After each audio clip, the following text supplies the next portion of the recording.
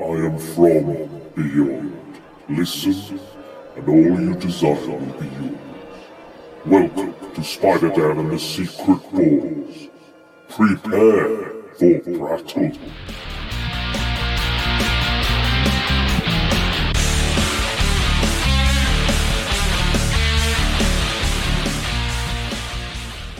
Secret Ball Stories. Welcome to Prattle World. I'm your host, the ever-amazing, ever-spectacular Spider-Dan. And in this podcast, I spotlight entertainment's best-kept secrets that a mainstream audience may find boring. And welcome to another edition of Secret Ball Stories, where I invite guests to count down a personal top 5 list in high-fidelity fashion. And we have a long-awaited guest. Many people have waited for this young man to be on this podcast and to finally speak, to have his words heard by the masses. And it is Mr. Scott Hodgson. Welcome. Hello. How are you feeling? I'm feeling very well, thank you. I'm glad to be here. Oh, well, I'm glad to have you. I know I've been waiting for this one. I know initially you were a little bit, tentative about doing something like this. I think you first asked me about over a year ago. Yeah, probably about that time. And I sort of put it off partly because I couldn't really think of a subject to do. But also I don't like talking. You don't like talking. I'm not a good talker. Fair enough. Well, I can make up for that. Which is a struggle for a podcast. I mean, yeah, it's all audio based. I mean, even if you were a YouTuber, you would have to do maybe a little talking. Yeah. I do struggle to have a good conversation with one. It's probably the hardest thing I find. Okay, fair enough. Having a good chat with someone, apart from if the subject is video games. Okay. Or Star Wars. Yeah. Oh, okay. But yeah, so those two subjects I'm quite good on, I think. No offence, but you are very opinionated about those two topics, aren't you? Yeah. And if you get me started on a Star Wars video game. Oh, well, I mean that's probably a top 5 list in itself, because the Star Wars video games, I love most of them. I don't think there's too many really, really, really bad ones. There's the Jedi Fallen Order that I haven't played yet. Okay. The new one. Oh, that's the one with... it's supposed to be very, very good. The guy who was the Joker in Gotham, that was him, wasn't it? Yeah. He plays Cal something, I think. Cal L? No, not quite. But yeah, I'm looking forward to playing that. I'm going to wait until it comes on sale. Yeah, it seemed like it sold out everywhere, so it must have been quite popular. Yeah, it did very well. Yeah. No, I mean, we used to play, in fact, speaking of videos, we used to play one of my favourites, Jedi Knight 2. That was a great game. Yeah, we played. I think did we play that on the PlayStation or the Xbox? It might have been GameCube, actually. Yeah, I think it might have been GameCube, actually. Yeah. But yeah, that we used to play multiplayer on that. We just did. Us two and a load of bots. Yeah, and we were jumping off Coruscant and falling to our doom. Force push people off the side. Fantastic. Force lightning. It was the most I felt like a Jedi playing a game. Yeah. This would be in my top 5 if it wasn't, more sci-fi than superheroes, I guess. Yeah. It's not based on a comic book. And now, are all your choices based on a comic book? Kind of bent the rules a little bit. Okay, so fair play. The subject is, of course, 5 video games. Our favourite 5 video games based on comics. Mm-hmm. I'm not the biggest comic reader in the world. No, fair enough. I'll make up for that, don't worry. You've tried to get me onto some. You've bought me some as presents. You bought me an Iron Man compendium, which I've read through. That was very fun. Yeah, I think it was a kind of a best of kind of thing, wasn't it? I believe, yeah. It had the whole alcoholism. Oh, yeah, Demon in a Bottle. Yeah. Which I really enjoyed. But, so, yeah, I'm not a massive comic book reader. Okay. But most of mine are purely based on how good the video game is, of course. Fair enough, yeah. But some of them, so they all originate from comic books. Yes, originally. My 5. Okay, good. Mine too. Some of them, which we'll get onto, of course. I'm sure.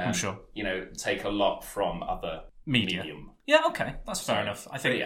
And I think there's some of mine that have actually impacted other media and further video games and films, even in some respect. But yeah, I think when you play a comic book video game, what are you looking for? What do you want to be? Do you want to feel like that character? Do you want to feel like you're doing those things and that you are living that life? Is that like it's an immersive experience? Yeah, I think it kind of depends on the comic book game. Like if you're playing a superhero game. Those are the ones you really want to feel really powerful and have all these super abilities and be able to fly and kill people with one punch and things like that. You do. But there's some other, obviously, comic books that aren't superhero based. Yes, true. That are maybe more story based. Okay. And so it's finding that the balance between story and gameplay. Because for games, for me, gameplay is the most important thing, and then second most is story. Yeah, and it's hard to find a good balance. And some games are just purely like brilliant for gameplay. Yeah. And then others strike that balance really well. Like obviously, it's not a comic book game, but The Last of Us is probably my favourite game of all time. Really, I really enjoyed the gameplay in it, but also the story is just absolutely incredible. Yeah. I didn't play it, but I remember you playing it. I remember just watching you get really into it, and the whole. I actually, when I did Scarefest, I actually stole the kind of clicker noise. Oh, right. And it was really effective. Yeah, it was really effective. It was like a. That's such a horrible noise. It's kind of like that. And I just remember a load of people going, "What the fuck is that? What the fuck are you doing? It scared the shit out of me."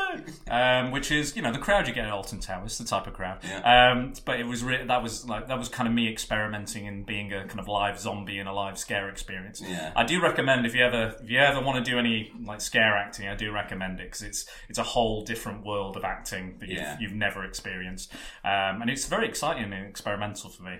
I do remember doing something similar. So after Resident Evil 4 came out, I was at college and we were doing a play, and there's this sort of like cult religious people. Okay, yeah.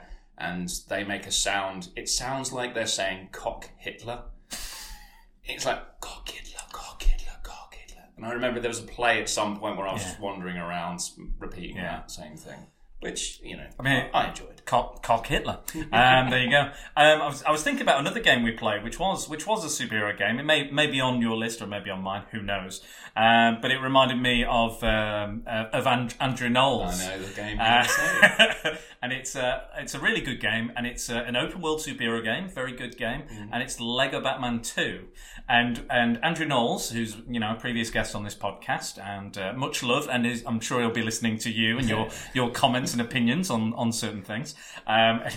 He was staying on our floor, and we played this game so much. We completed it 100%, which is very rare for me to do on any game, really. And one of the best elements of it was you could play Superman and Batman mostly throughout the game. And every time you'd hear, when you were playing Batman, you'd hear and then when you took flight as Superman, you'd hear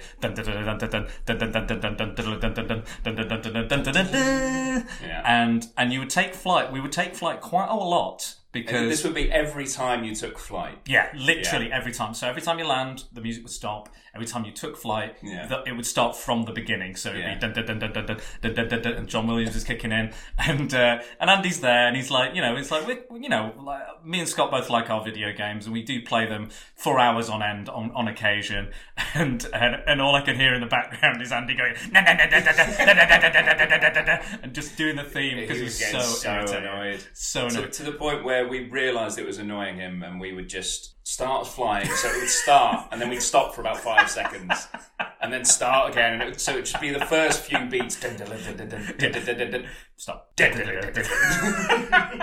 And we would do it on purpose. We knew that if you flew as any other character, no music plays. We knew this. Yeah. We absolutely knew this. And you could easily choose another character to fly, but whenever we went to the character select screen, who would we choose? I mean, it's, who wouldn't you want to be? You want to be the first and the greatest superhero with the best theme song, and that is it.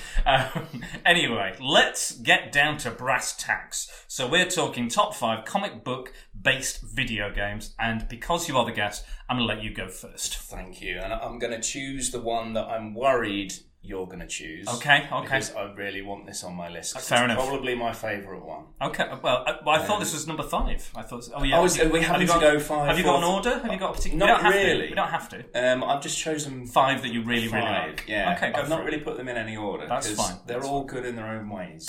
Yeah, I think mine are the same. I mean, I've put them in an order, but they're all good. They're all good. The Walking Dead, Season 1. Okay. By Telltale Games. Okay.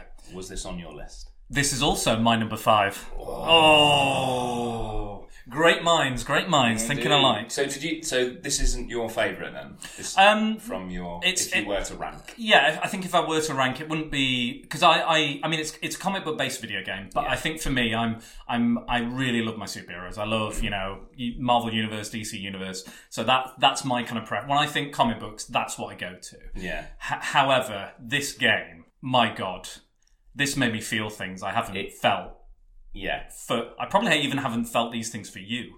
This is how intense this game is. Tell us a bit more about it. So it's, I guess you'd call it an adventure style game. It's very sort of quite old school in terms of like, I don't suppose if you remember like LucasArts games, kind of point and click games. Yeah. And this is when I was talking about gameplay and story before. This is all story. Yeah. The gameplay, I think it's fair to say, isn't great, especially nowadays. I think it was made in 2012, 2013. Yeah, that sounds about right. I can check. I'll check in fact. Yeah. And the gameplay, it's very janky, I guess is the word. Janky, what a great word. There's a lot of things wrong with it. It doesn't always work. The controls... I originally played it on my iPad. I played it on my iPhone and destroyed my iPhone because I played it that much. Because I think the first episode was free at one point, so I got the first episode. I then paid to have the second episode, and then I sort of stopped for a while, and I think I lost my phone or something. Yeah, so I never finished it off, and I think the second episode wasn't as great as the first. So yeah, I'd agree. It can't, because the whole game was originally released in 5 separate episodes. I think they were like £4 each. Yeah, something like that. And then they do deals for the bundle. Yeah. So I only got 2 episodes in when I first played it, and then I recently played it. I think I got it a year ago on Switch. Yeah. And played through the whole thing. It's just incredible. It's the characters. So you play the main guy is this guy called Lee. He's on his way to prison. He's been arrested. And for murder? Find out later it's for murder. Yeah. And then the whole Walking Dead stuff kicks off. Yeah. So it's not based on the TV series. It is based on the comic. I think one of the characters turns up? There's am I right? a couple of characters, if I remember. So Glenn. Yes, that I remember now. Yeah. He's in the first episode, and then he goes off to Atlanta. I think it is. Yeah, that's where that's where he meets Rick Grimes and. Yeah, because the guy on the walkie-talkie, isn't he? He goes like, "Hey, the guy under the tank." Yeah. That's him. Yeah. And also, you meet Herschel on his farm. That's in the second episode. So when I first played it, I hadn't seen any of The Walking Dead and I hadn't read any of the comics. Yeah. I wasn't really involved. But then since then, me and Lucy, my girlfriend, we blasted through The Walking Dead, like the first 6 series, I think. I watched the first series, really loved it, and I heard the second series was awful. Yeah. And I just never carried it on. And I kind of feel like I have to watch that season now to get to the good ones. So I've not picked it back up. Nathan did get me the first volume of the comic, which I really enjoyed. Yeah. But again, I didn't carry that on either. I'm a big fan of like zombie-related stuff. I love zombie. It's computer game zombies. They just match together so well. I mean, Resident Evil is just such a good series. It's a classic. And I think Nazis and zombies were probably almost invented for video games. Almost entirely. And then when you slam them together, even better. Yeah. But yeah, no, I totally agree. This game is... These are some of the hardest choices I've ever made in my life. Yeah. Like... literally they are, you make friends, you bond with these people, all these little decisions actually count. There's a lot of games where they're like, you can choose your side, choose this and choose that. They don't really matter that much in the grand scheme of things. It's just like you have a slightly different level with a slightly different boss or something like that. But with these, like, you lie, they remember. You pay them a compliment, they remember. Stuff like that. So, and they will pull you up on that shit later on. Yeah. And that will affect one of the major decisions you have to make. And it's usually between, should that guy live and should that guy die? Yeah. Or should that guy die and that guy live? You have to make that decision. And you've spent hours and hours. And you spend hours talking to these people. And you engage with them in such an immersive way that... It is like, and you regret some of these decisions you make. You seriously regret them because some of them are time based, so you have to make a decision really quickly, and sometimes you'll regret your decision like the split second after you've made it. You think, oh no, and you can't go back on it. No. unless the game crashes. And maybe it's like happened a couple of times. There's a save point, yeah. It crashed on my phone constantly. It does crash a lot. And, like, my phone was on fire. I played it that much. It was red hot. But I remember one specific moment where you're at a farm, you've met this weird family, they're a bit... I think it's second episode, I think. I've not played the other season, so I can't comment on those. Oh, no, I might have played season 2, actually, but I don't think it was as memorable. But yeah, I remember, and you're locked in a fridge with these guys, and one of the guys starts having a heart attack. Yeah. And if, like with The Walking Dead, if you just die, you don't have to be bitten by them. If you just die, you rise again as a zombie. So you have this choice. You either give him CPR or you smash his head in with a brick. What did you do? I smashed his head in with a brick. So did I. I hated that guy as well. Yeah, he was a bit racist, wasn't he? He was old and racist. And you really do feel for these characters. Yeah. So the main guy you're playing as, well, the way I played it, I tried to think about how I would act in that situation. Yeah. And normally with a video game, you don't think that deeply about the things you're doing. But when it's actual choices that are going to have a consequence, you do really start thinking about the choices.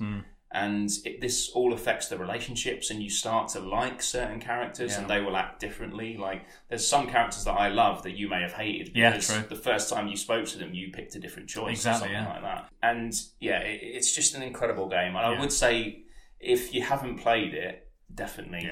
I mean, I think it's available on pretty much everything. Telltale Games did a lot of these. They did a Back to the Future one, which I quite enjoyed. Wasn't as good, obviously, because we're back with the established kind of characters and the established things. Because these characters, they're new characters, so they can do whatever they want with them.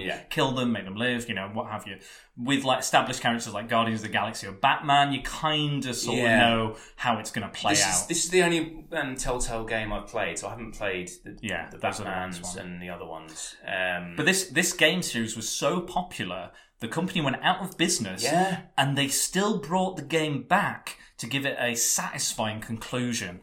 Like that and it won 80 plus Game Awards. I looked this up. 80 plus Game Awards. It's for those reasons that we've been talking about that it won those awards. And I think they were almost a victim of their own success in a way, because this was so well received and it did so well, and it's a fairly cheap game to make, I think. Yeah.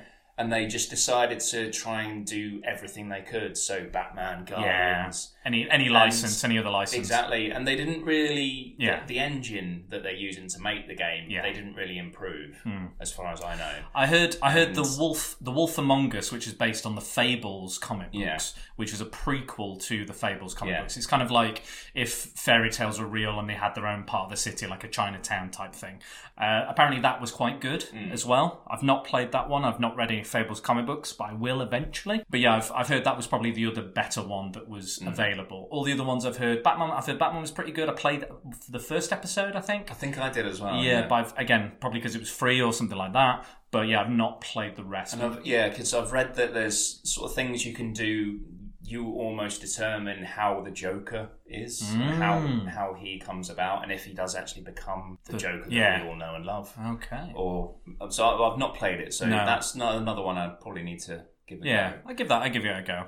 You like your Batman VR? That's a pretty cool game. So that maybe pop up. Okay. Spoilers. Yeah. So if you haven't played it, I mean, the ending. Can we go into spoilers? Well, I mean, yeah. Is the ending the right ending depending on the choices? Is it still the same ending? I'll be honest. I will say this: I've never felt so much like I had a daughter. I was gonna say you really than playing this game. Most of the game is you find this girl early on, Clementine. Yeah. She's the cutest little girl. She's got this little cap. It's like a baseball hat, and her hair's all big. And she just it's that thing of thinking, if I had a kid. Yeah. And if zombies started coming to life, what would I do? And that's what this game is about, I think. You basically become a father. Yeah. And Scott, if you came for Clementine, I would fucking kill you. I would. I don't care. She's a digital character, but I will fucking kill you in a split second. And I think another thing that's great about this game is everyone sees a zombie apocalypse film. Everyone goes, oh, well, and everyone has a plan. Everyone has a, let's go to the Winchester, have a pint, until this whole thing blows over. Everyone has a plan, or they go, I'd do this. And I think even you said that I'd be the one that get bit and wouldn't tell anybody, things like that. I mean, like we all go, I don't think I'd last long. So, maybe I don't have the relevant skills. I don't think podcasting is a relevant skill in the zombie apocalypse, maybe. But you could give people tips on how to survive. Yeah, could do. As long as the internet's still working. Yeah, exactly. How long does that last? Yeah. Who knows? Who knows what would happen? But yeah, you do start, because early on, I did try and be sort of like a really grown up and a role model for Clementine. And there's this one decision at the end of, I think it's the end of the second episode, where you and your group come across this car that's been abandoned. Yes. And I thought, oh, that's brilliant. We can get loads of food and everyone like me, because I'm, and everyone starts going for the food, and then Clementine doesn't. And she sort of says, no, we shouldn't take this food, and it's not right. And at that point, I thought, God, yeah. If she wasn't there, I would have picked, grab the food, get everything we can. But because she was there, I sort of said, no, we should leave it. I'm not going to be any part of this. Well, I took the food because I was. So this is interesting because it's like it's a moral dilemma, because you want to raise Clementine right. Yeah. Even within this world of this bleak world, you still want to make sure she has those right foundations, she's raised properly, and she's respected, and and she questions what you do constantly. She constantly is like, should we really be doing this? How do I do this? How do I shoot a gun? Should I cut my hair so I don't get grabbed by zombies? You can't teach her right if you're both dead because you've starved. Exactly. So these are the difficult choices you have to make, and every single choice in itself is difficult. The guy I killed in the fridge when I smashed his head in, the daughter wants revenge, so everything I'm trying to do, she's constantly trying to stop me doing it and help it and in my way. So it gets to the point where I want to kill her now. And I'm like, oh no, but Clementine, and she'll think it's wrong. And, it is a hard game to get through. I do highly recommend it. It's on lots of platforms. It's on iOS, it's on Xbox, it's on, let me have a look how many platforms. PlayStation 4, Nintendo Switch, Xbox One, PlayStation 3, Xbox 360, iOS, PlayStation Vita, many, many more. But it's phenomenal. And it's an absolute roller coaster. And I've never been as engrossed in a zombie-related media as I have been in this game. I did cry at the end. Did you? Yeah. Wow. I do remember that. And Scott is an emotional rock. You can't get much out of him in the best of times. So I like the fact at the end of each chapter it brings up these sort of percentages. Oh yeah, I forgot. What everyone else playing the game has done. So it would be like, you saved this person. 80% of other people who played this game saved that person. So that's really interesting to see some of those results. Then a lot of them are just sort of 50-50 down the middle. Yeah, or like 62% or and like it'll say like this person died, but you could have saved this person, that person. I played another game I really liked, which is kind of very choice related. Is Until Dawn. Have you played that? I have. I've not finished it. Oh, it's good. It's good. It's really I really want good. to play that with Lucy. Yeah, sort of both of us playing it together. Where I've seen that Detroit, the robot one. We've got that as well. That was free on PS Plus. It's on sale now for about £10. Yeah. And after talking about this, I might delve into it, or I might buy the whole set of Walking Dead stuff. Yeah. I've heard the other ones aren't as good, which is because when I finished this one, knowing that the others hadn't got as good reviews, I was like, I'm quite happy to end it there. That was a fully rounded story. Yeah, I think so. But then there was a little post-credit scene when at the end where I'm not going to spoil anything. No, come on, let's you sort of see something that you think is that you sort of see two people, right? Yes, and you kind of wonder, is that two people I've met before? Yeah, and is it somebody I've wronged? Yeah. Is it somebody I've saved? Yeah, and what could that mean for the future and that person that is left behind? Yeah, so I don't like you said, this is all about story. So I don't think we should spoil the story, no matter what the ending is or the choice. Like we've made these choices, you might make a totally different choice given that situation. Yeah. So great, they had the same one. Fantastic. So that saves time, doesn't it? Yeah. So let's go back to you again. Since we both talked about yours and mine. Yeah. Or would you like me to go? Yeah, if you... I'll do my 4. Yeah. Okay, I'll do my number 4. So, my number 4 is Marvel Ultimate Alliance. So, this was... The precursor to this game was the X-Men Legends series, which is an RPG where you would upgrade and level up and have your powers kind of working in tandem with the other characters. And you would go through various locales, like, a Sentinel factory, Asteroid M, the Savage Land, all these kind of different areas. And I think in every game they kind of slightly improved it. Like initially it was like cel-shaded graphics, so it was very much in line with the comics and stuff. And it was a lot of fun. The second one was The Rise of Apocalypse. There was like you could play as the villains as well. You could play as the Brotherhood of Evil Mutants. You were like Sabretooth or Magneto. So it was kind of improving all the way. And the voice acting was stellar, really good.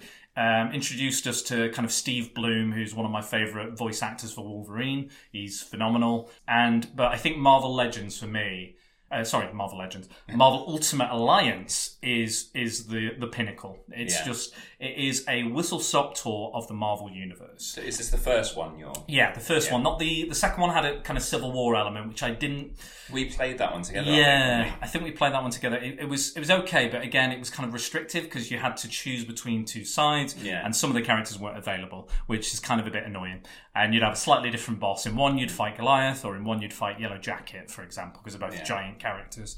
But this one, for me, was really interesting. It's number one bad guy is Doctor Doom. The whole premise of the story is Doctor Doom is trying to steal Odin's Odin Force. So basically, godlike abilities. He can reshape reality, do what he wants. That's his gain. And he teams up with Loki. He teams up with Ultron and Baron Mordo and various Enchantress as well. Lots of other kind of characters. And he manages to succeed, and he kind of remakes his world into like a Doom world. Like Stark Industries becomes like Doom Industries, and there's all these like green Iron Men and stuff. Yeah. The gameplay is really, really good because it allowed you to switch between the characters almost instantly. So you could be Iron Man 1 second, and no, I want to be Thor. No, I want to be Spider-Man. No, I want to be Captain America. Is it four choose four characters? Four characters. However, you can straight away pause the game and go, no, I want to be Doctor Strange now. No, I want to be Daredevil. No, I want to be Moon Knight. No, I want to be Blade. It gave you such a nice roster of random characters as well. You got all the big hitters, all the heavy hitters. You had people like... You had all the Fantastic Four, for a start. You had majority of the X-Men, Storm, Wolverine, things like that. And again, you had these more weirder kind of obscure characters like Moon Knight and Blade, Ghost Rider. So it gave you a real kind of breadth of the Marvel Universe. And their powers are so varied. So you'd have these kind of radial powers. There'll be chargeable powers, more defensive powers. And also multiple outfits. You had like 4 different outfits. They had different kind of bonus abilities as well. Play as Nick Fury after you completed the game as well. And you can play as like War Machine version of Iron Man, or you can play as the Ultimate Nick Fury or the original Nick Fury. Was the first one where you could you could combo powers with another... No, in fact, that was the second one. A bit like, there was a bit where, in Avengers, in fact, in the second Marvel Ultimate Alliance, there's a bit where Iron Man will shoot repulsor beams at Captain America's shield and reflect off them and hit the enemies. That's what I remember from the second one. There you go. I've got another video game that does a similar thing later on. Okay. But this was really good. I mean, you go literally everywhere and you talk to all the characters. You visit the Shi'ar universe, you visit the Skrull homeworld. The Skrull homeworld at the time is being eaten by Galactus as well. Of course. Amazing. Which happened in the comics as well. And I think it was written by a comic book writer. But the gameplay is just fun and it's quite addictive as well. It is a bit, repetitive. Yeah. It's sort of punchy. There's loads of enemies. Swarming enemies, and then you'd have a boss fight. But the boss fights are all very unique and they all had their own kind of thing going on. Like there's one with Loki Loki possesses the armor of the Destroyer, and you have to kind of attack Loki in order to beat the Destroyer, because the Destroyer is effectively just an invincible war machine. It's really fun, and it made me fall in love. Like I'd never really touched Thor in the comic book world. I'd never really kind of appreciated him. I'm going, he's like Superman, he's dull, he's just this strong man, and I never really kind of invested myself in that universe. Yeah. But because it was so Thor-centric, the storyline with Odin, and you spend a lot of time in Asgard with a lot of his villains and supporting characters, all his kind of relatives and gods and stuff. It made me really get into that. And like we said about The Walking Dead, it was more the story than the gameplay. But the fact I can just change up every time I go, okay, I'm just going to play as Doctor Strange now. I'm going to play as the Scarlet Witch. I'm going to play as the Invisible Woman. I'm going to play as Psylocke, Storm, whoever. And I just like that it was like a toy chest. Yeah. You could so many different characters with all different abilities. Exactly. And there was like 30 characters or something ridiculous. Like the most recent one's come out on the Nintendo Switch. I've not played it. Well, I'm going to get it at some point. Yeah? I'll invite you around. Oh, We'll I'd have a love little that. bit of 2-player action. I would absolutely adore that. But there's a lot of kind of, and that's probably the biggest roster I've seen of video game characters. And they've even got rare characters like Elsa Bloodstone's in there, which is kind of like a Buffy Monster Hunter type character, which is pretty cool. But I loved it. I just thought it was everything I wanted from a Marvel video game. I played it and played it and played it to death, and I loved it. The voice acting was good. The cutscenes beautiful as well, absolutely gorgeous. Like if you made an animated film or a series out of that, I would watch the living shit out of it. It was gorgeous, and it's fun, and you get to play as all your favourite characters in the best way possible, and you visit all the great locales. Sanctum Sanctorum, Doctor Strange, you can stay there for a bit. It's wonderful. You visit the Watcher's home on the blue area of the moon. You name it. All these places nobody will give a fuck about. But I love all these kind of comic book Easter eggs. I went, but I don't know. I don't know what the fuck I'm saying. It's fine. Is that where Stan Lee is in one of the cameos? Yes, technically, I think he is. He's but talking to some. Well, technically, in the blue area of the moon, that's where the Phoenix died in the comics as well, because it has it's got breathable atmosphere, because aliens kind of lived there at one point, so it's got a weird kind of thing, which I once thought was a real place. My dad informed me it wasn't, but anyway. But yeah, again, for me, it was very much like, very much punchy, power, punchy, power. But I also like the unique interactions. So if you know your comics, if you made, Daredevil talk to Elektra, they would have a unique bit of dialogue, which would be like, oh, these characters know each other. Yeah. Or, so I try and pick, like, the Human Torch talks to Crystal, his ex-girlfriend. What do they say to each other? They don't say anything. It's just generic kind of, dialogue that you don't hear the voice actors say anything. But it is a fun game. Unfortunately, it's left. I was going to buy it on the PlayStation, but it's left the PlayStation now. I think the rights fell out of favour with Activision or whoever created it. So you can't download it anymore. So it's probably quite expensive to buy. But I guess, maybe one day it'll be available on Switch, or maybe, the third one, if it's fun, I'm more than happy to play that, and I might even get Switch just to play that. My friend just bought, Dan Keatis, another guest on the show, just bought a PlayStation purely to play the new Spider-Man. But yes, I love that one. It's great. I don't know, do you play it at all? Did you manage to play a bit of it? Not the first one. No. I played the second one with you. Yeah. Really enjoyed it. And I do want to play the third one. Yeah, the third one. Especially now knowing a lot more about the Marvel Universe. Exactly. I think when we played the second one, I really enjoyed playing as Doctor Strange. Yeah. And that was the first time seen it. I kind of began to learn who he is, because I think when we were playing, you would... Yeah, I'd say, he does this. Yeah, and you go into a whole load of all his backstory. And you'd be like, can I just play this game, please? And then and then I think we ended up watching was it the animated movie? Which is really good. It's really, really good. And it's not too dissimilar from the actual film that came out. No. Yeah. And then so I think it's a good way of learning a lot about the Marvel Universe if you're not massively into reading a lot of exactly, and there is a lot but you enjoy it. I enjoyed it because of, it's a love letter to the Marvel Universe, but it's a nice gateway drug. And this was back in like 2005, I want to say, something like that. So this is way before we were getting kind of the movies and stuff. 2006, in fact. So we've had Marvel movies, but we've not had like the MCU movies at this point. But this is what I kind of dreamed about playing for so many years. Like when I was playing with my action figures and everything was crossing over, and they're helping each other, and all that. This was the dream come true for me, and I played it day in, day out, hours and hours, till 3 a.m, till the sun was coming up, and I'm going, I need to go to bed. I've got school. College. I guess I would have been at college at that time. But yeah, so that was definitely one of my favourites. But enough gushing about Marvel Ultimate Alliance. Let's move on to your number 4. We're going to move on to another member of the Marvel Universe. Oh. I think I reckon this is in your list. Okay, let's see. Spider-Man 2. Spider-Man 2. Yeah. It's not in my list. No, because I thought you might have it, so very good. I moved away. So this is where the sort of rules of the whole picking, because it's not really based on the comic; it's based on Spider-Man 2, the film. Okay, but of course that is based. I'll give you that it is loose. It's quite loosely based on the film. There's a lot more in there's a lot more enemies and characters. So you've got Mysterio's in there, Shocker, Rhino, Scorpion. I think Scorpion turns up. Black Cat's in it, definitely. So it goes into a lot more than obviously the film does. Yes. So, but why Spider-Man 2? This is probably It's a massive open world superhero game. Yeah. And it was probably the first one I remember playing. So you just get a sense of what New York City is, because you can pretty much go anywhere on this island and you're Spider-Man.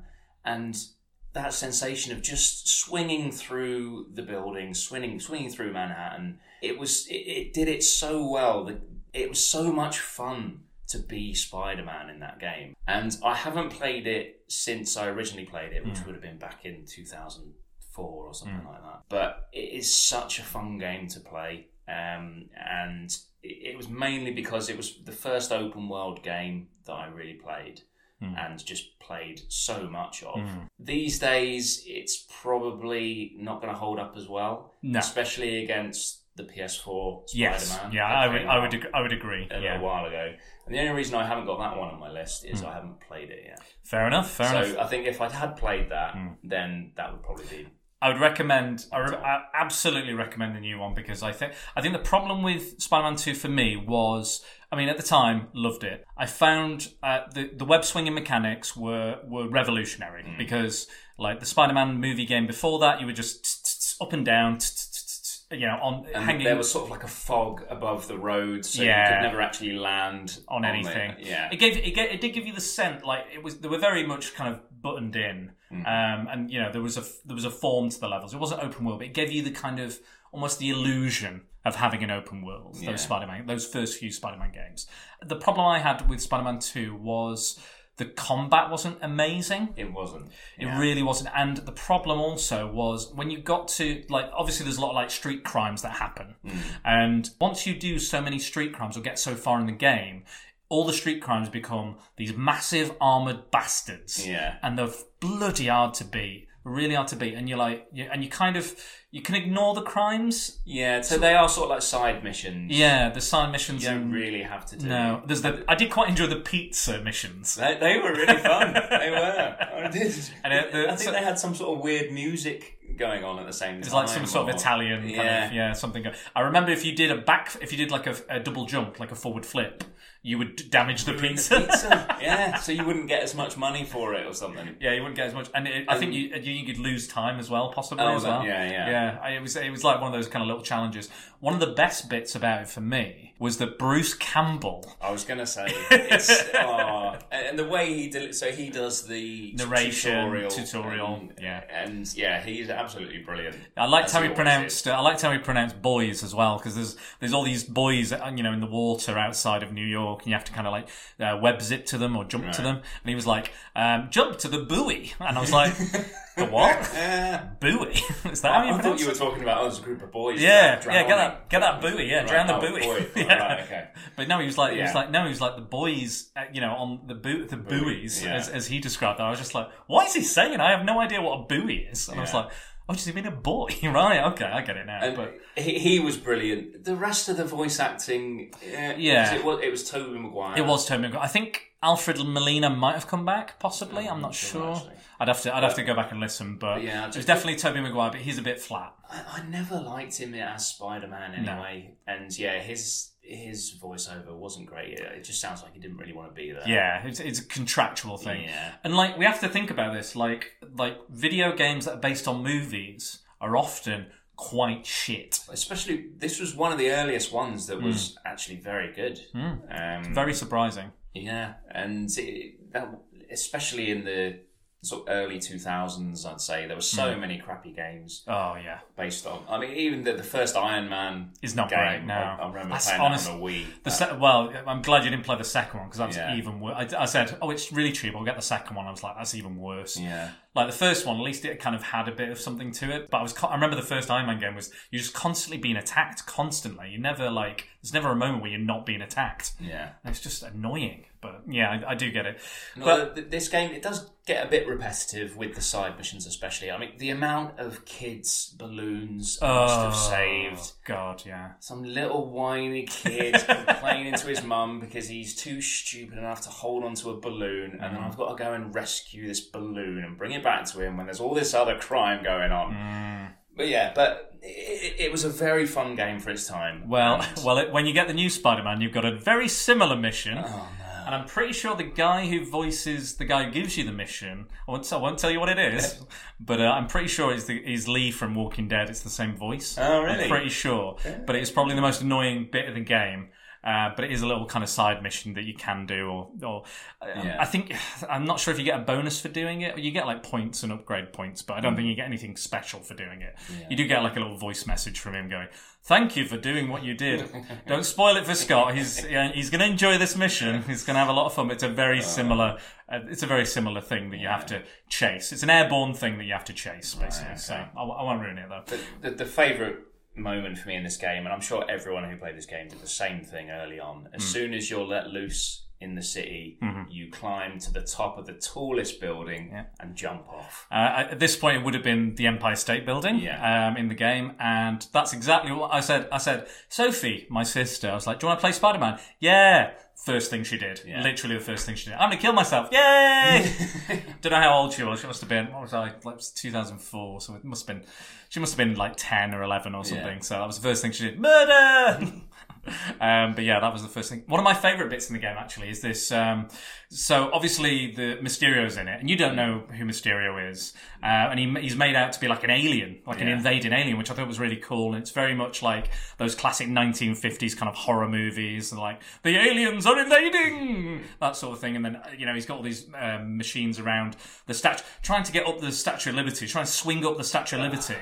That's when the swinging mechanics kind of let you down, like the reality of the gravity. It's sort of halfway between, you have to have something to swing onto, but also that doesn't always work out. And I think there's a helicopter that you can... That's right, you hang on to you have to hang on to the helicopter, and sometimes they take you to the Statue of Liberty, or sometimes they don't. But then you had to get your pendulum, because it's like a pendulum. You had to get the kind of momentum to swing up, release it on the kind of apex of your swing, and jump up.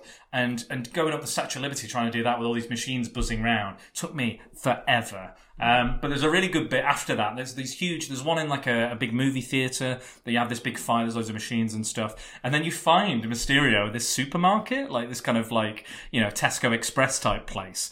And you're like, what's he doing here? And he's like, "I am Mysterio. I will defeat you. Fear me and my awesome powers." You punch him. He's got this huge health bar. It's like 2 or 3, like layers of health bar. You're like, "Oh shit, this is going to be a horrible big fight." You punch him. All health bars jump down immediately, and his helmet falls off and goes, No, you beat me, Spider-Man.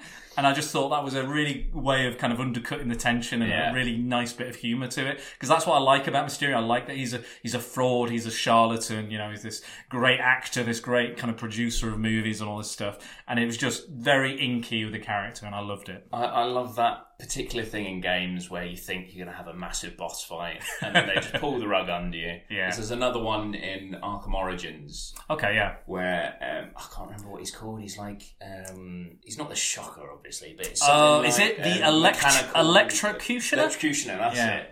So you're in this sort of arena, and then you think he's got almost like shocking gloves. Yeah, basically. He's got electrical gloves and stuff. Yeah, and you think it's going to be this big fight, and then you end up just kicking him in the face once. That's it. There we go. That's it. But yeah, that's the one Batman game I haven't played, actually. That's the one I haven't played. It's good. It's not as bad as some people say. Yeah, a lot of people like. Obviously, it's not produced by Rocksteady, who did the other 3. So I think it was some Canadian team who I think are bringing out another Batman game. Really? Actually. Okay. Based on the Crows. The Court of Owls. The Court of Owls. Right, okay. I think that's the rumour that they're going to bring out another game. Okay, that's cool. And because, of course, Rocksteady, who were the main ones who made I do. If you're going to read a recent Batman story, I definitely recommend Court of Owls. Yeah. It's really, really, it's sick. It's amazing artwork, amazing writing, just really, really good. If you want to get back into Batman comics, start with that. There's a lot of it about sort of the secrecy of who these people are. Yeah, there's kind of it's kind of like they're the backbone of Gotham. They're the kind of elite. This kind of elite group of kind of rich people, but there's kind of a secret sect of kind of undead warriors and things like that. And then it's almost like they were like a lethal Batman before he came to Gotham. You know, they've been running things behind the shadows, kind of like a League of Assassins, you know, League of Shadows, Ra's al Ghul type thing. But yeah, I think that would be a good idea for a game, to be honest. I think the Court of Owls would be really good for a movie as well. I think, you know, given the current political climate, I think the Court of Owls would fit in very nicely. But you know, films tend not to make a lot of political statements. But I like the odd one now and again. But yes, so Spider-Man 2. So yeah. Anything else? Probably not aged so well. No, I think it did set the standard for the open world and the web mechanics. Because if you do go back to that open world, it's not as great as you think. There's a lot of buildings and not much else going on. Like you can't a lot of cars driving in a certain way. Yeah, and you can't taxis. There's not as much interaction as you can have with the people, or there's not places you can go inside of, or you know, there's a lot of stuff kind of wrong with it. But I think they have nostalgia. For nostalgia. Yeah. Don't worry, I haven't played it since it came out. Fair enough. And I'm not going to, and I don't suggest anyone. But it's a great game. But it was good at the time, and it's important. It is an important stepping stone in Spider-Man games. So yes. Well, I'm gonna later talk about another Spider-Man game. And for the same reasons of nostalgia. Okay, my next one. So this will be my number 3. So I'm going to talk The Incredible Hulk Ultimate Destruction. So this is a game that came shortly after the original one that was based on the movie. So it was a Hulk-based game, and it was there was stealth elements with Bruce Banner. I think it was voiced by Eric Bana and had a lot of his kind of comic book villains in. So when you say the movie, the Eric Bana? Yeah, the Eric Bana Ang Lee 2003 Hulk movie, I want to say. So this is kind of a pseudo-sequel to that. So it's written by actually one of my favourite Hulk writers, an English guy called Paul Jenkins. And he introduced a lot of cool elements to the Hulk and his characters and his kind of universe. He actually gave Bruce Banner Lou Gehrig's disease. Really odd kind of thing, but it kind of was quite interesting because he was suffering, and he was like, they were like, "This is going to kill you." Like they're saying, "You're definitely going to die, Bruce." And he goes, "You think the Hulk will let me die? That's not going to happen. The Hulk will never let me die. He's a bastard." And what's really cool is he kind of came in and out of different Hulks. So there's a Professor Hulk, which is kind of a combination of all the Hulk personas. Kind of what happened in Endgame. Well, I'd argue with Endgame it was more that he's a Bruce Banner controlled Hulk. With the Professor Hulk, he's not exactly Bruce Banner. He's kind of a mix of all. Because he says this in that comic book story. He goes, "Bruce Banner's right-handed. You're not Bruce Banner. You're left-handed." So he goes, "So you're definitely not Bruce. You're another split personality that he has." Which is quite interesting. And also there's the Grey Hulk he becomes as well, who's kind of the smart, kind of the Las Vegas kind of mobster Hulk, if you will, which was a very interesting time in the Hulk's career and probably one of my favourites, in fact. Anyway, this is another open world game. So you get 2 open worlds to choose from in this. You get the New Mexico kind of desert where the Hulk was born and he's always kind of drawn back to. And you also get New York City, basically, an approximation of New York City. And it allows, now we were talking about Spider-Man 2 just then, we were talking about the web swinging mechanics. Yeah. The leaping mechanics in this are just as good. You can continually bound, do a massive charge up jump, and you can continually just bounce off the momentum of that. Yeah. And you can continually just bounce, then you can drop a massive elbow on a big kind of mech suit, or you can, the amount of stuff and the amount of play you could have was incredible. You could run up the walls, you can boom, boom, boom, bound up these walls and then leap off the top. You could bring down skyscrapers, you can bring down buildings, you can take a wrecking ball and start swinging it around, hitting helicopters with it. You can take a car or a lorry and turn it into a skateboard, so you're careening down the street on this kind of skateboard. You can take a car and turn it into 2 boxing gloves, which is in the Incredible Hulk MCU movie. I do remember a bit about this game. I never played it. Was it on the sort of GameCube, PlayStation, and Xbox? The standard kind of ones around 2006, I think it was. But it was really good. It featured a lot of the villains. Ron Perlman, in fact, plays the main villain in it. Is a kind of a new iteration on the Abomination, which is the villain in the Incredible Hulk film as well. And Paul Jenkins pulls a lot from another character out in the comics called Oh, General such and such. Oh, I can't remember his name. Look up Incredible Hulk Dogs of War. He's in that. So he basically, his wife is ill with cancer, and he thinks that gamma radiation is the key to curing her. Right. So he's constantly bombarding with gamma radiation, but he needs the Hulk's blood or the Hulk to examine the Hulk to do this. And he, in fact, gets infected with, gamma radiation, starts becoming slowly but surely becomes the Abomination. And he becomes like a massive abomination at the end where you have to defeat him. But it also introduced a lot of other interesting things, like you've got Thunderbolt Ross in there, Doc Samson, a lot of kind of main kind of big stay Hulk characters. Another character from Paul Jenkins' run on the comic they introduced was the Devil Hulk, which is basically a kind of the most evil Hulk you could think of, which is somewhat kind of related to his father, because his father was an abusive dad and he killed his mum, slapped him around, called him a little monster, and then Bruce Banner effectively killed him. Interestingly, one of the Hulk's powers, you might not know this, is that he can see ghosts. Ah, no, I never knew that. He can see, and that's why he can see Doctor Strange's astral form. The reason for this is because he was abused by his dad so much, and he knows that he died. He's worried that his dad's ghost will come back and haunt him, so he wants to be aware that his ghost is going to come back and get him. He wants to see it coming. So, yeah, because he was such an abusive dad. Do you think there's any link between Endgame and... Because obviously Hulk's the one, or Banner's the one who goes to see the Sorcerer Supreme. Possibly. In the comics, it was the Silver Surfer, in fact, that crashed through the Sanctum Sanctorum and said, Thanos is coming. Oh, right. So I think they kind of changed it because, Hulk was in the sky. Yeah. Same sort of thing. But and they hadn't introduced the Silver Surfer. There's a lot of characters they didn't use, like Adam Warlock as well. But they kind of approximated that sort of stuff.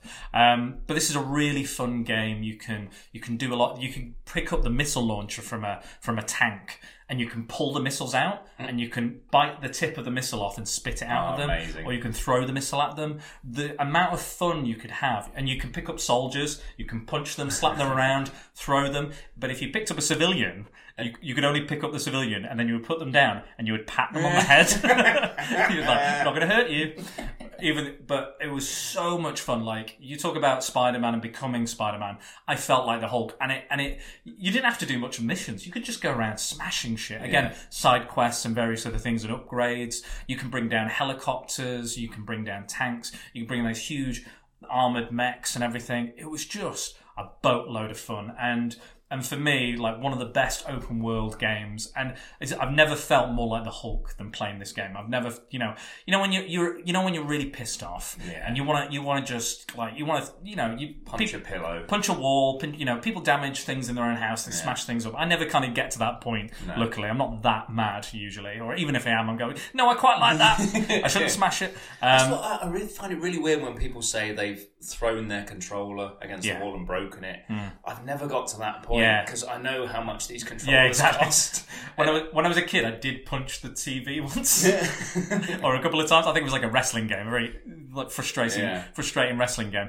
But yeah, it's fantastic. I don't know if it's available for purchasing or download It'll anymore. Be on eBay somewhere. Yeah, probably. I reckon. I think you've convinced me. I might try and get it. It is. It's a lot of fun. GameCube. So. Hey, well, if it's GameCube, definitely go for it. I'm just trying to think if there's anything else I want to talk about. Yeah, you complete the game, you get a few kind of alternate costumes. I think one of my favourite things about the comic book video games is alternate costumes. Yeah. Like because some of these characters, even if they only worn it for an issue, it's technically an alternate costume. I remember like Spider-Man 2 Rise of Electra had like the Phoenix Spider-Man, because it became like the Phoenix for a portion of time. Yeah. Very weird, but they included it because it's a bit unique, a bit different. It's a thing in video games I've never really understood. Is alternate costumes. Yeah. No? I've never been that fussed. No. And especially when you have to pay for them.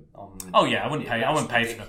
No, I'm not paying for them. Even when they're sort of, upgradable, unlockables. Yeah, I've never really been that fussed. Well, you might like the Spider-Man ones, because the Spider-Man ones come in the new PS4 one. They come with unique powers, like special powers. So you might want to just get all the powers to know which one you really like. And even if you can have the power on a different costume once you get the power. So if you prefer like the regular Spider-Man costume, you can just move that power across. Oh, that's good. So there's a somewhat of a benefit to doing that. Yeah. But yeah, so there was the nice element was You can play as Bruce Banner, the Abomination, or you can play as the Joe Fixit Hulk, which is the Las Vegas leg breaker, mobster, bouncer type. He has a hat and a blue suit, a pimp suit, basically.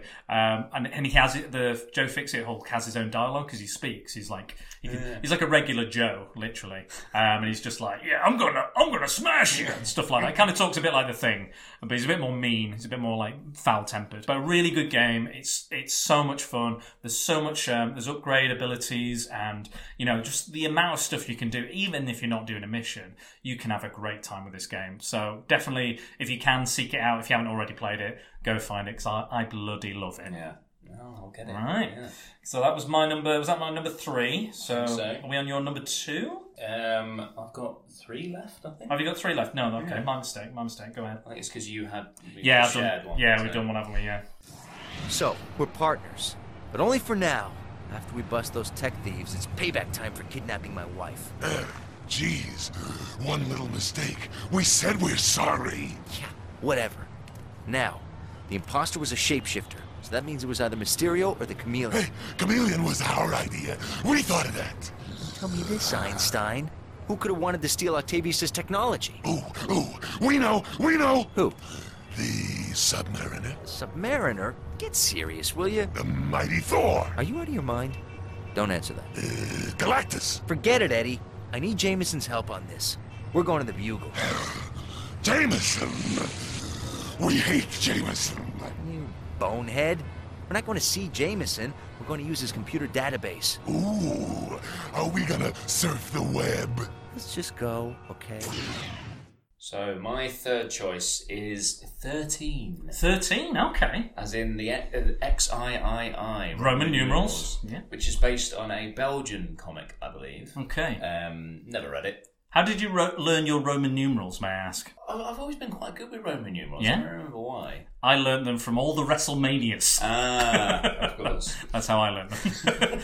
Because I'm a loser. Of course. So, it's a first-person shooter. If you sort of picture GoldenEye, I guess, it's cel-shaded. It is, yeah. And it's probably my earliest and closest experience to comic books without having read comic books. Okay. Because it really goes all in on the comic book feel of the game. So you'll be sort of playing the game normally, and you'll have a weapon like a crossbow or a knife, and you kill someone with it, and instead of just seeing the person die from afar, these comic book panels would pop up on your screen, and you would see the dagger go in like step by step. So there'd be 3 panels, one of it just coming in, one of it going through, and then one of it coming out the head, the other side. And it just did it so well, and it was such... The gameplay, again, wasn't that great. No. But it was your standard kind of first-person shooter. Yeah, but kind of with a nice little twist that embraced the theme of the comic books, where obviously it originated from. You play a guy who wakes up with an amnesia. Yeah, of course, as you do. He's voiced by David Duchovny. Was it? It was, yeah. Bloody hell, I didn't know that. He doesn't say much, I don't remember. No. He's not got that many lines, and that's probably a good thing. But I don't think he was that great. Maybe not. Maybe he's kind of a bit of a sleepy actor, isn't he? He's kind of almost sleepwalks his way through his roles, and that's fine if that's your thing, And he's known for his conspiracies, and this is a big one. So it's a very fun game. It's not brilliant, but I just love the comic aspect of it. Yeah, the aesthetic of the comic. And there's one brilliant mechanic in it that a lot of games do nowadays is sort of, how you can have the sort of spider sense of seeing someone through a wall. Yeah. And you see their outline. Yeah, or detective mode. Detective mode. Yeah. It does that, but a lot simpler. There's this thing where if you're in a room and there's someone in a corridor next to you and they're walking along, it would come, the words tap, tap, tap. Yes, come up I remember where that. their feet are walking.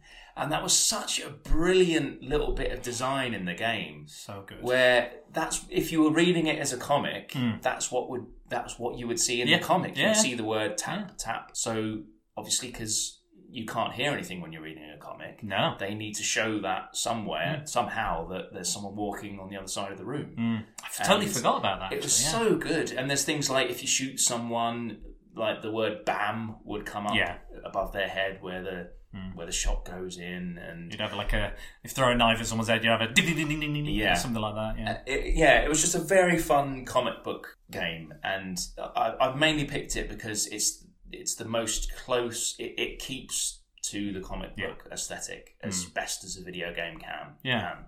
I think you're right. Yeah, It is actually there was a not a remake. Well, I think a remake. It was supposed to come out in November. Really? Okay. But it's been delayed until some point this year. Yeah. But yeah, I'm quite looking forward to it. 'Cause That'd be good. Yeah. the gameplay wasn't great. It was a fairly standard shooter. Yeah. But I think if they can fix that and keep all of these brilliant little ideas in there, I think it'll be a great game. I'm pretty sure I played it to completion as well. I think my mum's boyfriend had it, and I just played it and played it and played it. And yeah, I think it was kind of a standard kind of. There was a bit of stealth element. There was throwing you could kind of makeshift weapons. You get like a bottle, you could throw that. Pick up chairs. Yeah, pick up chairs, throw that, use that. And again, like the sound effect, you made me forget. I was like, the sound effects were brilliant. But even when you would move from scene to scene, you would like almost walk through your panel, like walking through into the next panel. Yeah. Which is an incredible bit of kind of. I mean, they do it in comics quite a lot. Like She-Hulk was very known for like when she needed to go to a next scene, she would tear herself through the page. Yeah. And like break and smash down a panel wall, things like that. And I think that like when I'm thinking like a comic book, when I think about a comic book applied to film, I go Spider-Man, Spider-Verse, Into the Spider-Verse, like all the little sound effects, all the little bubble, the ink dots, all that sort of stuff. Like that is a comic book to me. But like when I think about it in video game form, I think you're right. I think 13 captures everything I would imagine to see in a comic book, and it kind of immerses you in that comic book world in such a way. But like, and the rules that they have and the way they show things is really, really interesting. But yeah, I remember really enjoying the game. I like it's like one of those 70s political thrillers with like it's kind of like the president's been murdered. It's like a Manchurian Candidate type thing, sleeper assassins, and it was really, really interesting. Very, very old school kind of. Very standard kind of that kind of story. But the cell shading aspect, cell shading can really work and it can really not work. Yeah. That style, but it really fit the aesthetic that you were talking about. So really, really good choice. And, I think. Adam West is a voice in it as well. Shit, yeah, you're He's right. Like some general. Yeah, I remember now. Yeah. Cigar smoking general. And I think he's a real dick in it, isn't he? He's like a proper arsehole. I think so. Yeah. Very unlike Adam West. Yeah. Interesting. So yeah. Well, I'm going to move on to mine very quickly. So I think I'm on my number 2 now. Would that be right? Yeah, We've got 2 left. Yeah. I think we're good. So mine is The Punisher from 2005. This is the one, I thought this was one I remember you playing this game. Oh my god, I love this game so much. The Punisher was like the Punisher game was written by Garth Ennis, who is my favourite Punisher writer. He is a guy who's written. He was the creator of The Boys, which is on Amazon, the new kind of series. He's got this dark, sick sense of humour that really fits with the Punisher and his view of the world, his kind of bleak view of the world. He kind of sees the Punisher as he's a serial killer who just so has happened to have targeted criminals. Anyone commits a crime, you're gonna die. You're gonna die. As small or as big as the crime is, you've hurt someone, you're dead. And usually his characters that he introduces into the books are real. Like, I'm not a vengeful person. I'm not like a horrific person. But if you've been a fucking horrible guy and you deserve to die, and I believe that, the Punisher is definitely coming for you. He's coming for you. And this game is kind of it's a bit like Ultimate Destruction in a way. It's kind of a pseudo sequel to the original Thomas Jane film. Oh yeah. So it's the villain Jigsaw is actually one of the characters. In the comic, he's not related to any of the characters from the film, but in the film, he's one of the sons that survives the killing. It's John Travolta's character is the main villain. It's one of his sons that goes on to become Jigsaw. He survives the killing, and he has this scarred face and goes on killing and wants revenge on the Punisher. So he carries on doing that. Thomas Jane actually reprises the role of the Punisher as well, so he voices the character, which was really good and the design is very much like the comic. He's this grim, he doesn't look anything like Thomas Jane. They don't even try. But it's also a mix of Garth Ennis's writing, so a lot of his characters come back, like Mar Nucci, who's this like quadriplegic kind of mob boss. You've got General Krieg Kopf, who's one of my favourite lines was, "I'm going to kill you and use you as a fucking condom." It's like lines like that hilarious. A lot of the dialogue he just pulls from his comics. but there's the locales, the varying locales are really interesting. You've got a zoo, you've got a chop shop, you've got a crack den, you've got Stark Industries, you've got a prison, you've got all these kind of unique areas which lead to some very unique kills and opportunities. So in the zoo, there's a bit where, before I talk about unique kills, I've got to talk about the interrogation and torture mechanic. This is what I remember watching you play.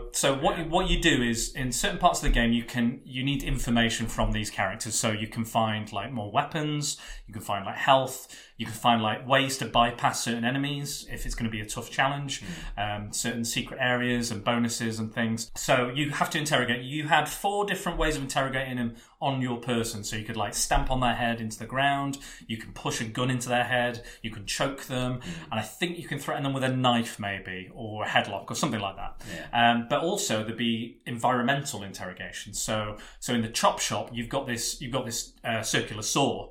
So you put them on the circular saw and you keep pushing them towards it. There's a little meter and you've got to make sure that it doesn't go too far. Because if it goes too far, you will kill them. And you won't get the information you want. You'll actually get minus points. So the game actually punishes you for killing the guys that you're torturing. Yeah. So really, what you need to do is torture them to the point where they give up the information. There's a little kind of bar, and if you keep it within the bar, within a certain amount of time, which is quite difficult on some of them, some of the more interactive ones. If you do it yourself, with one of your more personal interrogations, like pushing the gun into the head, you're more likely to do it. It's a bit easier. But the interactive ones are so much more fun. I'm sure I remember seeing a wood chipper. Yes, there is a wood chipper. Yeah. There's a zoo where you can put them up against a cage or a rhino, and the rhino starts running towards them, and you got to move her out of the way at the last minute. So could you punish them and get the information? Yes, and then kill them afterwards. You could. I mean, you're with the same torture method. Yeah. You can, but also you would get minus points. You would still get the information, but you would get minus points. And also, because it was so violent, they would have to turn it from to black and white. So, because any of the torture methods, they were like, this is not going to go past the rating board. Yeah. So, if you're doing that torture method, that will be too much. But even like you can stab there's his like killing mode where he gets like ultimate Punisher mode. It just gets these 2 Rambo knives out, and you start throwing them and like stabbing them. You can stab them 2 in the head and everything. It's like, just imagine like Jason from Friday the 13th, but you're the Punisher and just going ape shit. One of my favourite kills was that you would grab, if you had a hold of them, you could do certain things. Like you can grab them and you can ram a grenade into their mouth, break through their teeth. You can see the teeth coming out, and then they would run around like they'd run into all the other guys, and then they would explode. Oh, amazing! And it was brilliant. It was chock full of cameos as well. You've got Matt Murdock comes to be your lawyer, and you tell him to fuck off. So he's like, oh, okay, I'll just leave. You've got Nick Fury turns up when you're invading this kind of military compound. Black Widow is there. Got a cameo by Iron Man who says, after you destroy Stark Industries, he goes, yeah, I need a drink. Tony. What's he like? Oh, alcoholism, isn't it funny? But yeah, there's some great moments. I think at the end, like Jigsaw has like an Iron Man armor. He's created like an Iron Man armor. There's a few other characters I can't remember off the top of my head. Bushwhacker, you won't know who Bushwhacker is. But yes, he's a guy who has a cybernetic arm and which turns into a gun. And he's also a racist and a former priest. Comic books. My kind of guy. Yeah. But yeah, it's a really good game. It's well written. It's funny. It's darkly humorous. The gameplay, it reminds me a lot of the Deadpool game. The humour, the black humour is on point. The writing's on point. There's lots of references to the comic. There's a really good bit where in certain points where you're torturing someone, they'll say like, I've got a family, and you'll have a flashback to when your family died.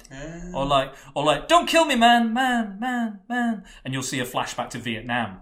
And loads of other kind of cool stuff like that. You can collect comic book covers. Just a lot of fun. And it's just, I mean, again, maybe the controls and I don't think it ran very well. I think it was very slow at running.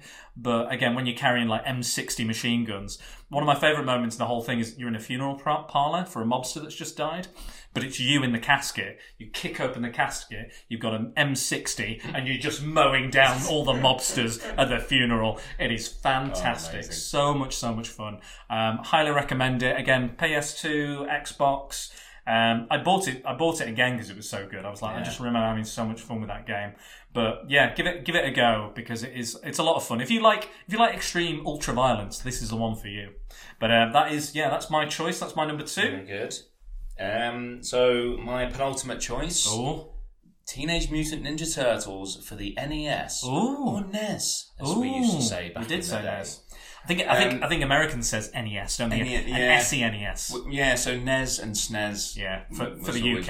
Yeah, that's what we used to call it. It's one of the earliest games I remember playing a lot of. It's quite well known for being a hard game. There's one level in particular, the dam level, which is... It's very hard and it's very annoying. So you've got to swim through water and you've got to disarm about 5 or 6 bombs that have been put there by the Foot Clan or whoever it is. And there's this sort of electric seaweed that if you get too close to it... I think I've seen this. I've not played it, but I think I've seen it. It makes the most irritating sound. It goes... every time you touch it, and you lose quite a lot of health. Yeah. And the problem with that is when you lose a lot of health... When you get to about a quarter of your health, another noise goes off to warn you that you've got low health, which is... So when you're not doing very well in this level, you've got 2 constant noises freaking you out. And it's the most annoying level ever. But... I mean, this is your second game. Yeah. This is like your top 2. It takes me back to my childhood. Okay. It's such... And it's a very old game. It's on the NES, and it reminds me of what it was to be a kid loving the Turtles. Yeah, and they were one of the things I really loved when I was younger. I've grown out of it. And I haven't been into the Turtles for years. Yeah, but I absolutely loved this game, and I would play it over and over and over again. I think if I played it now, I probably would struggle because it is a hard game. Yeah, it's sort of a side scroller. You're facing a lot of random enemies. You can pick between which turtle you are at any one point. I mean, the only difference is a headband, really. Exactly, but you've got their each individual weapons. Okay, so Donatello was always the best because his weapon could kill a lot of people in one go. Okay. Whereas Leonardo, his would... It was a bit weird when you'd enter a level. There would be different characters sometimes. So sometimes if you entered the level, it would be sort of flame-based characters, and another time it would be sort of bug-based. Okay. So it was a very weird game to sort of understand, but you would just play through it because I was a kid, I didn't really know what was going on. But it was things like Leonardo's sword or sai, I think it is. I think Raphael is the sai. He's got the katanas, hasn't he? That's cool, of course. So he would have the katana, and that wouldn't always be as good as Donatello's bow, which I could never understand. Yeah, that seems weird. But it was just one of those games you play when you're younger, and you just absolutely love. Yeah. And back in those days, we would only ever get one game every 6 months or something. Yeah, exactly. For Christmas or a birthday. Yeah. And so you just end up playing the same game again and same level over and over and over. It was quite a long game, and you could get extra health by eating pizza. Of course, you find in the level. I mean, I just get extra fat. That's my problem. But it starts off sort of very simple. There's sort of an overworld, like a map that you're walking around as well, and then you sort of go into sewers, and then that would become the side-scrolling aspect of the game. So you had to figure out what to do in this big map to start with. It was quite weird to understand, because I remember there was this one point that you couldn't get past if you hadn't picked up an item, which was sort of a hook shot kind of thing. Okay. Because you had to jump across 2... Oh, like a grapple or something. Yeah, like a grapple hook. Yeah. You had to jump across 2 buildings. And this was the days before sort of YouTube and the internet, where you could just type in, what do I do in this part of the game? Exactly, I'm stuck. So I think it was a good 6 months until I realised that, when we actually picked up this thing, we could actually now throw this grapple hook. Wow. And walk across. Okay. So until then, we'd never really finished the game. We'd always played the beginning bit over and over. And so that also a weapon as a way of No, travel? You could only use it in this one bit, and you could only pick it up in one level that you didn't have to play. So it's sort of like there's quite a lot of not side missions, but areas you could go choose. into. Yeah, there's a choice way. Yeah, because in the overworld, you're sort of choosing to go into this sewer or another sewer or a house. Right. And again, this is probably a nostalgia pick out of anything. Yeah. It's the first comic book based game I played. Mm-hmm. And it was fun, but that damn level. Yeah. That damn level? So if you've ever played the game, you'll know what I'm talking about. I'm sure. I've not played that one. I think I played a lot of the side-scrolling beat-em-ups Turtle games. So I was thinking of putting them in. Yeah, they're pretty good. Yeah. I think I couldn't like button down which one was the best, or because I hadn't really played them all. But I remember them being quite fun. But I actually read Ghostbusters crossing over with the Teenage Mutant Ninja Turtles recently, and it was really good. It was a lot of fun, like a lot of kind of playing on the both franchises and stuff. I recommend the comic if you get a chance. It's only about 4 issues, so it's about 100 pages or so. So it's pretty sweet. I know they've done a sequel as well to it as well, but I'd recommend it. It's fun. But so that was a good choice. No, I like that one. I think again, mine tend to be kind of around my kind of teenage years. I think a lot of them. A lot of the ones I consider really good. My final one, it's Spider-Man and the Secret Balls. It's got to be a Spider-Man game. Mm-hmm. So you went with Spider-Man 2, which I think is a good choice, but I didn't want to go with that. There's been a lot of good Spider-Man games. I think the most recent one is the best. The PS4 version is simply the best Spider-Man game there is. Hands down, great writing, great story, great options, great costumes, great combat, great tech, great swinging mechanics, you name it, it's all there. Highly recommend it. Go out. If you want to be Spider-Man, that is the game. There's a few other Spider-Man games I quite liked. I never really played Web of Shadows that much. I know that was supposed to be quite a good one, with the kind of choice related. You can be evil and good, symbiote and stuff. The Amazing Spider-Man game, the first one based on the game, but the film, Andrew Garfield was actually pretty good. I've heard the second one wasn't so great, so I didn't go for that. That was another open world one. But it had its elements, which I quite liked. The one I almost picked was Spider-Man Shattered Dimensions. That's what I thought you were going to pick. Yeah, it's not open world, but the diversity between playing as 4 different Spider-Man for 4 different universes was really fascinating. To play as Spider-Man 2099, he had this kind of diving kind of freefall portion. Symbiote Spider-Man, he had all the symbiote powers. And stealth. There was a Spider-Man Noir from he was in the 30s, 40s kind of thing, and he would sneak around and do lots of it was a stealth mission, but it was stealth I could actually do. It wasn't like Splinter Cell or something like that. So, and then there was the Neil Patrick Harris Amazing Spider-Man, which is really good. And they picked like previous voice actors that played them. Yeah. But I'm not going to talk about that one. Right. I'm not doing that one. No. But that is a good one. So go check that one out. I'm doing Spider-Man on the PS1.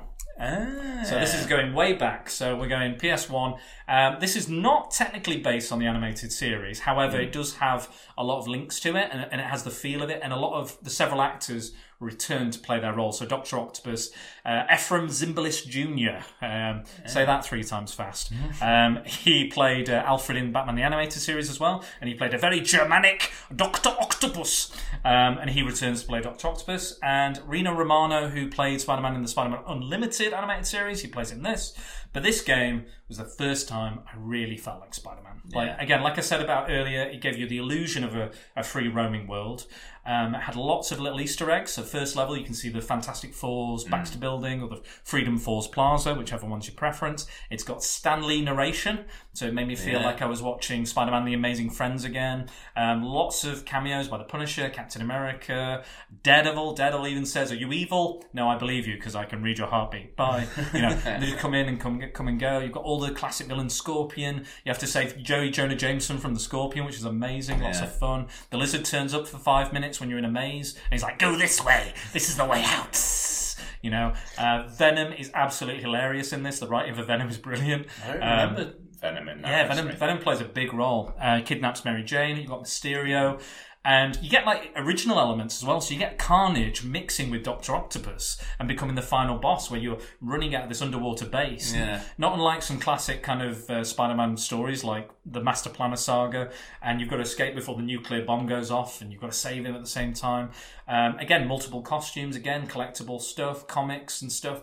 And it got me more invested in the Marvel Universe in the whole as well. Stuff I'd never seen before. You can see, you play this What If mode, which is a famous comic book series. and it's definitely one of the best I've ever played. Again, the swinging mechanics weren't great. The combat was all right. The combat was pretty good, but it was very, very cheesy, very over the top. But I loved it. I thought it was a great, great game. Yeah. Got not much more to say about it, but it was the basis for most of these Spider-Man games. You don't get Spider-Man PS1, you don't get Spider-Man 2. Yeah. Definitely, 100%. Yeah. But that is all I have to say about that one. What is your last one, Scott? My last one... I think I know. I think I might know. Is Batman... Okay. Arkham Asylum. Oh, okay. I've gone with the first one from the series. Okay. So there's... I think Arkham City, widely regarded as the better game. I think so. Again, open world. Yeah. Yeah. But I prefer Asylum. Okay. I think obviously it's the first one in the series, and it was just when it was released. It was so. This was back in a time when we were saying before, video games based on comics, based on films weren't that great. Yeah, this just blew absolutely everyone out of the water. It did. It was fantastic. So it starts off with the story. You've just kidnapped the Joker, or you just got the Joker. You captured him, the Joker. So it's sort of like already started on. You feel like, oh wow, something amazing. I missed an episode or a film or a comic book serial or whatever, and you're taking him to Arkham Asylum, and Batman's got this weird feeling that something's not right. So he walks with the Joker whilst the Joker is strapped in this sort of almost upright bed. And he is just constantly taunting you throughout the whole thing. And then when you're walking through this long corridor, you see little bits of, you see a little bit of Killer Croc. Yeah. You see all these other villains. Mr. Zaz, and you just think, oh my God, this is going to be incredible. And obviously everything goes to plan. The Joker planned to be caught. I guess it was all part of the plan. Yeah.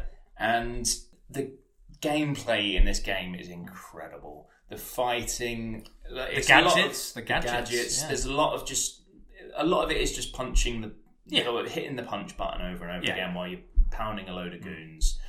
But it's that combo. It's that combo chain as well, because you get a real combo chain. So every time you hit someone, you get an extra times one or whatever. And you get like a gadget, or you can And if you miss a hit, then your combo meter goes. Yeah.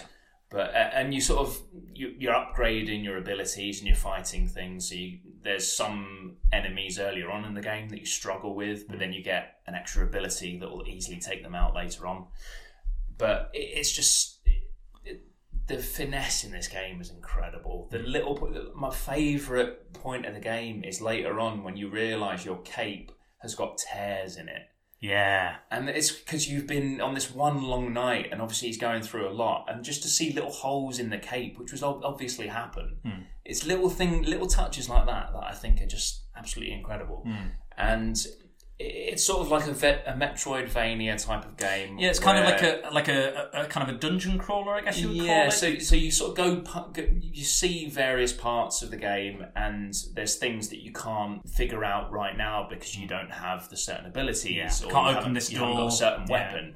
And then you get those later in the game, and you come back to these old places, and they kind of change. There's other enemies. And you reminds me of I think the one it reminds me of most is Metal Gear Solid, because it's the same. It's the exact same map, but you revisit it over and over for different things. Yeah, it reminds me of that a lot, and I think in some ways I do prefer it to Arkham City because of that. Yeah, it's just a lot neater than Arkham City. I think Arkham City is just a bit too big for me, and the sort of Riddler trophies. Oh, you love that shit. I love all that sort of stuff. I'm not a massive fan, but that's for just you. Figuring out lots of one of the first Riddler trophies, or the most common one, is that the Riddler's painted a massive question mark in green ultraviolet paint. And until the first time you realise, I'm supposed to match that up, I've got to find the dot at the bottom of the question mark and match it up. And it was just absolutely amazing. And the Scarecrow... Oh yeah, when you're hallucinating because of fear gas. You get poisoned at one point, and then you start seeing things, and then it opens up into this massive, almost like a platformer kind of Yeah. part Yeah, of the yeah, game is where it? you have Yeah. to reach the bat signal and then point it at the Scarecrow, who's this massive, I like that. I really like that. 100-foot version of Scarecrow. It's an absolutely incredible game. It is. And I think a lot of people would agree with you. I think, Yeah. I honestly think that's, again, the reason I didn't pick it, because I think you'd have it. I think it is the pinnacle. That series of games, no matter how you feel about them, is the pinnacle of superhero games. Yeah. You know, a lot of people compare, a lot of people steal from it. There's a lot of games I'm going to mention. I've got a few honourable mentions, but I think that was a great list, Scott. Very happy with your choices. I'm sure a lot of people would agree with you. Thank you. And hopefully somebody will delve into my more obscure ones. Who knows? Yeah. But I'm going to mention my honourable mentions. I'm going to go with the ones I've not already mentioned. So, Captain America and the Avengers on the SNES. It was a side-scrolling comic book beat-em-up. I never played that one. No, it was a kind of an old school one, 4 characters and what have you. Wolverine X-Men Origins, which was brilliant and much better than the bloody film. Jesus. X-Men Children of the Atom, which was the first kind of Capcom beat-em-up that they did, and then that became Marvel vs. Capcom after time. That's in my honourable mention. Oh, good. Capcom, so. Injustice Gods Among Us, which is that's almost perfect beat 'em up story That was very mix. And I'm going to include a weird one, but Transformers War for Cybertron and Fall of Cybertron, because Marvel actually came up with a lot of the backstories and names for most of the Transformers. So technically, it's a comic book game. But any of yours? X-Men Arcade. Nice, very good. That was very, very fun, especially with 4 players. I think we went on one of my birthdays we to went an to old arcade place. the Berry Arcade. Berry We Arcade. played that a little bit. That was was very good. fun. Marvel vs. Capcom. Good, How does that? That was very... Although I've never been into beat-em-ups, but that was one very of your fun. faves. And Arkham VR is my last one. Okay, nice. That is the game that would make anyone feel like a superhero. Nice. And it's purely because there's a part in it where obviously you've got the headset on. VR headset, and there's a part where you put your gloves on, and then you have to grab the cowl and put it on your head, and there's a mirror in front of you, and you are Batman. Yeah. And that's what I love about VR. Yeah. It's just the pinnacle of gaming for me, and I think it's only going to get better. I agree. I 100% agree. And I like a bit of VR myself, but I've only tasted it with you and on your PlayStation. We do have a couple of listener comments I'd like to mention as well. So, my biggest fan, I am Jack's Musings at I am Jack's Musings, has said, hello, Jack. He said, I've never been a big big games. That's it. But I have fond memories of Batman 89 from the Amiga, showing your age, Jack. Yeah. Turning corners by using the grappling hook and figuring out the ingredients in the Joker's laughing gas. He's put a smiling Batman gif on Twitter. Yeah. Ben at Nerds Chatting at the at Nerds Chatting podcast, or at Ben_Nerd Chat. He said, "Here's my top 5: Telltale's Walking Dead. Yes. Arkham Origins, Batman. Arkham Knight, Batman. Batman Arkham Asylum, Batman Arkham City." That's diverse. Yeah, that's what I said to him as well. But that is it. They are very They are good games. amazing games. So that is it for us. I'm going to end it there. You can find us on the social medias. So it's Facebook, it's at Secret Bores. Twitter, it's Dan_Bores.